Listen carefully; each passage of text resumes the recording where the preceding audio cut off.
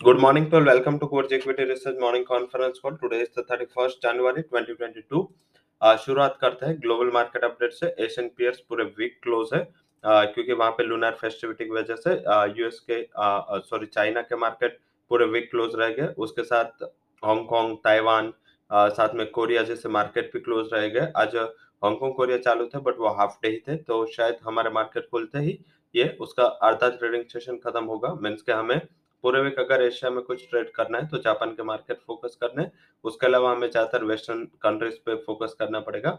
But ये 2 दिन 31st and first हमारे घरेलू क्यूज काफी इंपॉर्टेंट है, तो हम इसको ही फोकस करेंगे। After second onwards will focus on US and European closing. आज इंपॉर्टेंट सेशन है क्योंकि आज इकोनॉमिक सर्वे संसद में पेश होने हैं। अगर जो कोई डिटेल से स्टडी करता है तो बजट की पूरी जो रूपरेखा है वो इकोनॉमिक सर्वे ही तय करता है। उसमें अगर लास्ट टाइम गवर्नमेंट ने फिस्कल डेफिसिट का नंबर इकोनॉमिक सर्वे में रिलीज नहीं किया था, उन्होंने क्योंकि पूरा रोड मैप दिखाना था, तो उन्होंने बजट दिन के वो इकोनॉमिक सर्वे के बाद जो डेफिसिट का आंकड़ा है वो बजट में पेश किया था। याद रखें लास्ट टाइम जो बैंक निफ्टी निफ्टी 1 से 2 दिन चला था बजट के बाद, उसका 110% से जाता था, वो था फिस्कल रोड मैप में। गवर्नमेंट ने लास्ट ईयर डेफिसिट बढ़ाया, मार्केट ने उसको डिस्काउंट किया, बट जो गवर्नमेंट ने उसका रोड मैप रखा एंड धीरे धीरे 2024 तक का रोड मैप रखा था कि धीरे धीरे वो डेफिसिट को कंट्रोल में लाएंगे। ये काफी एनकरेजिंग न्यूज था और इसी हिसाब से देखें तो बैंक निफ्टी का लास्ट बजट में ज्यादा चला था, तो अगर आज ये आंकड़ा आता है तो इम्पोर्टेंट है। अदरवाइज आज जीडीपी ग्रोथ के एस्टिमेट, इन्फ्लेशन के एस्टिमेट और इसके ऊपर ही आरबीआई अपना डिसीजन बनाता है, और ये 9th को आरबीआई की पॉलिसी भी है। तो आई थिंक आज बैंक निफ्टी के लिए एटलीस्ट इम्पोर्टेंट दिन है। कल पूरे मार्केट के लिए हमारा फेस्टिवल है, बट यस आज इकोनॉमिक सर्वे 11:30 बजे के बाद कभी भी मार्केट संसद में पेश होगा। करीबन 12 बजे के करीब लास्ट ईयर ये संसद में पेश हुआ था। इसके ऊपर फोकस रखा। आज अर्निंग हेवी डे भी है। Tata Motors, Sun Pharma, Ajanta Pharma, उसके अलावा बात करें तो Exide Industries, GIC Housing, Hind Petro, IOC, Case International, उसके अलावा Navin Fluoro, Navneet Education, Orient Cement, SCI and Taj GVK जैसी बड़ी कंपनियों के आज नंबर है। यूपीएल के नंबर्स पे आज है। तो निफ्टी की टोटल 4 कंपनीज के तिमाही नतीजे आज अनाउंस होने हैं, तो उसके ऊपर हम फोकस रखेंगे एंड पूरा मार्केट फोकस रखेगा। और बजट के ऊपर तो हमें फोकस रखना है, बट आज क्यूज काफी ज्यादा है। जल्दी से डिस्कस कर लेते हैं आज के जो स्टॉक्स इन न्यूज है।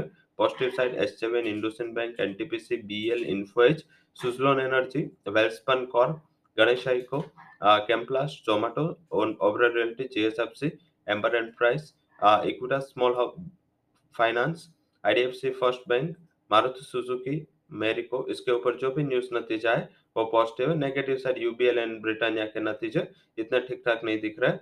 फंड हाउसेस के जहां रिकमेंडेशन उसमें कोटक, रिलायंस, एनटीपीसी, नाइका, एम्फासिस, इसके लिए जो फंड हाउसेस की राय या रिकमेंडेशन आई है वो पॉजिटिव निकल के आए, बाकी सारे न्यूट्रल है। आज एजीएस ट्रांजेक्ट टेक्नोलॉजी का आईपीओ का लिस्टिंग है, उन्होंने ये लिस्टिंग प्रीपोन किया है। कल का दिन था लिस्टिंग का, बट आज उन्होंने लिस्ट कर दिया। तो लिस्ट करने के लिए प्रपोजल रख दिया और वो एक्सेप्ट कर दिया है, तो आज शायद आज ये लिस्ट होना है।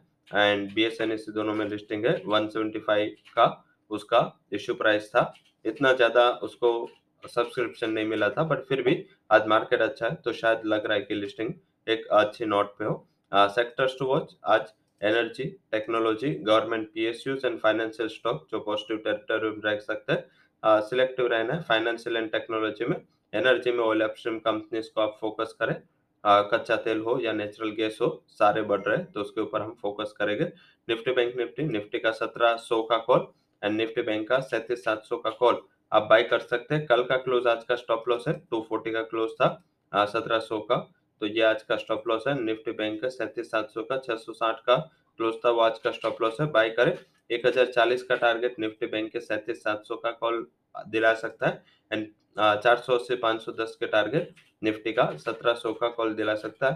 ध्यान रखें जो हमने लेवल्स दिए उसमें हमने गैप अप डिस्काउंट करके ही हमने stop loss and target set किए, तो आपका risk reward gap up opening के बाद भी फेवरेबल रहेगा।